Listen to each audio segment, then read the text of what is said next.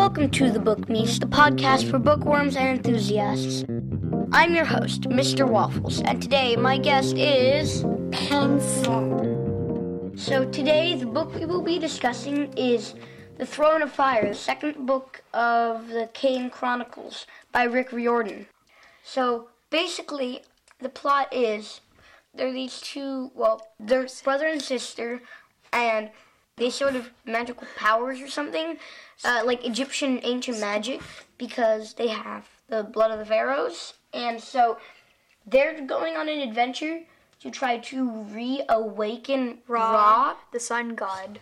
Because if they don't reawaken him and he can't slay Apophis, then Apophis is like a giant snake and he's going to swallow the sun and kill everybody. Which is physically not impossible. Apophis doesn't care about that. So they're trying to reawaken Ra because they don't want Apophis to kill everybody.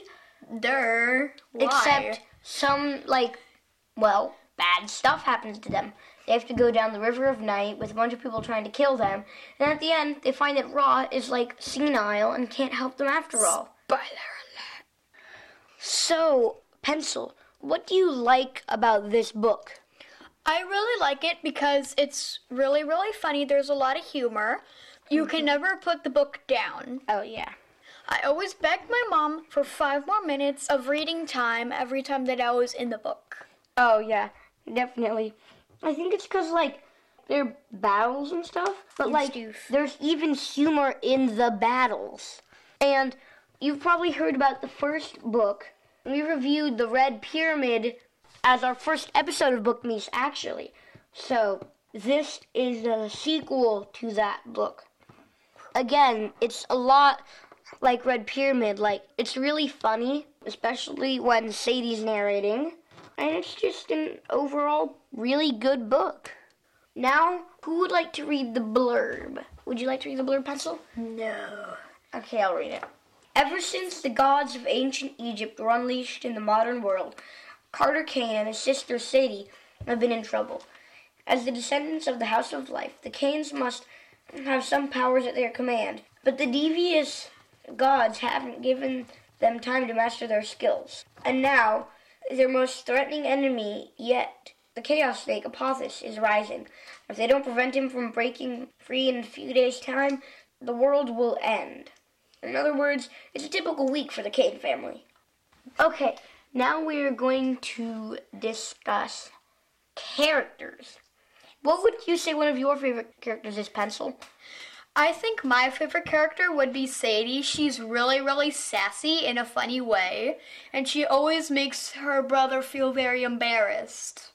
I'm always looking forward to when she explains the chapters. Oh, yeah. How would you describe Sadie? Her personality? Sassy. Very, very, very, very sassy. Most of the time sassy. Did I say sassy? Really? Okay. One of my favorite characters is Ra at the end, because he's really funny. He's senile and he makes really funny things, about weasels and zebras. He's weasels are sick. I see zebras. He's really funny and weird. End. Yeah. Who would you say another favorite character of yours is? One of my favorite characters would also be Ra because he's very, very senile and funny at the end. When they thought that he would come almighty and great, but Sadie made an accident with the spell and actually said, "Now I shall insert your name here," instead of actually saying his name. No, she actually did insert it, but barely. She started to say, "Insert your name here," but then she realized. Another one of my favorite characters is Bast, because, I don't know. You just like her? Yeah. So, Pencil, what is your favorite part of the book? My favorite part is where... Here, let me read it.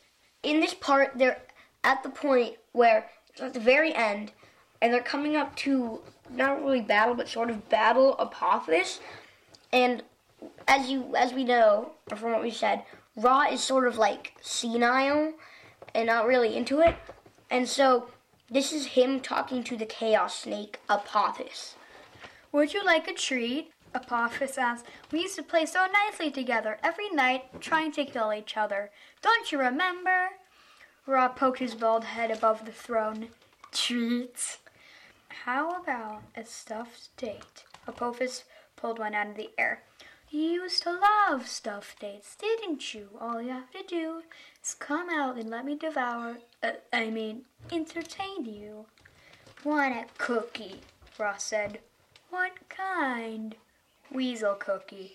I'm here to tell you, that comment about weasel cookies probably saved the known universe. Okay, so now for some information about the author. Rick Riordan, before he wrote books for kids, he was already writing adult books, like mysteries and stuff.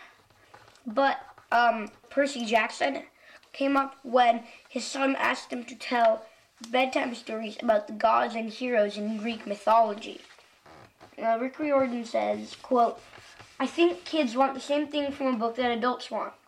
A fast-paced story, characters worth caring about, humor, surprises, and mystery, says Riordan.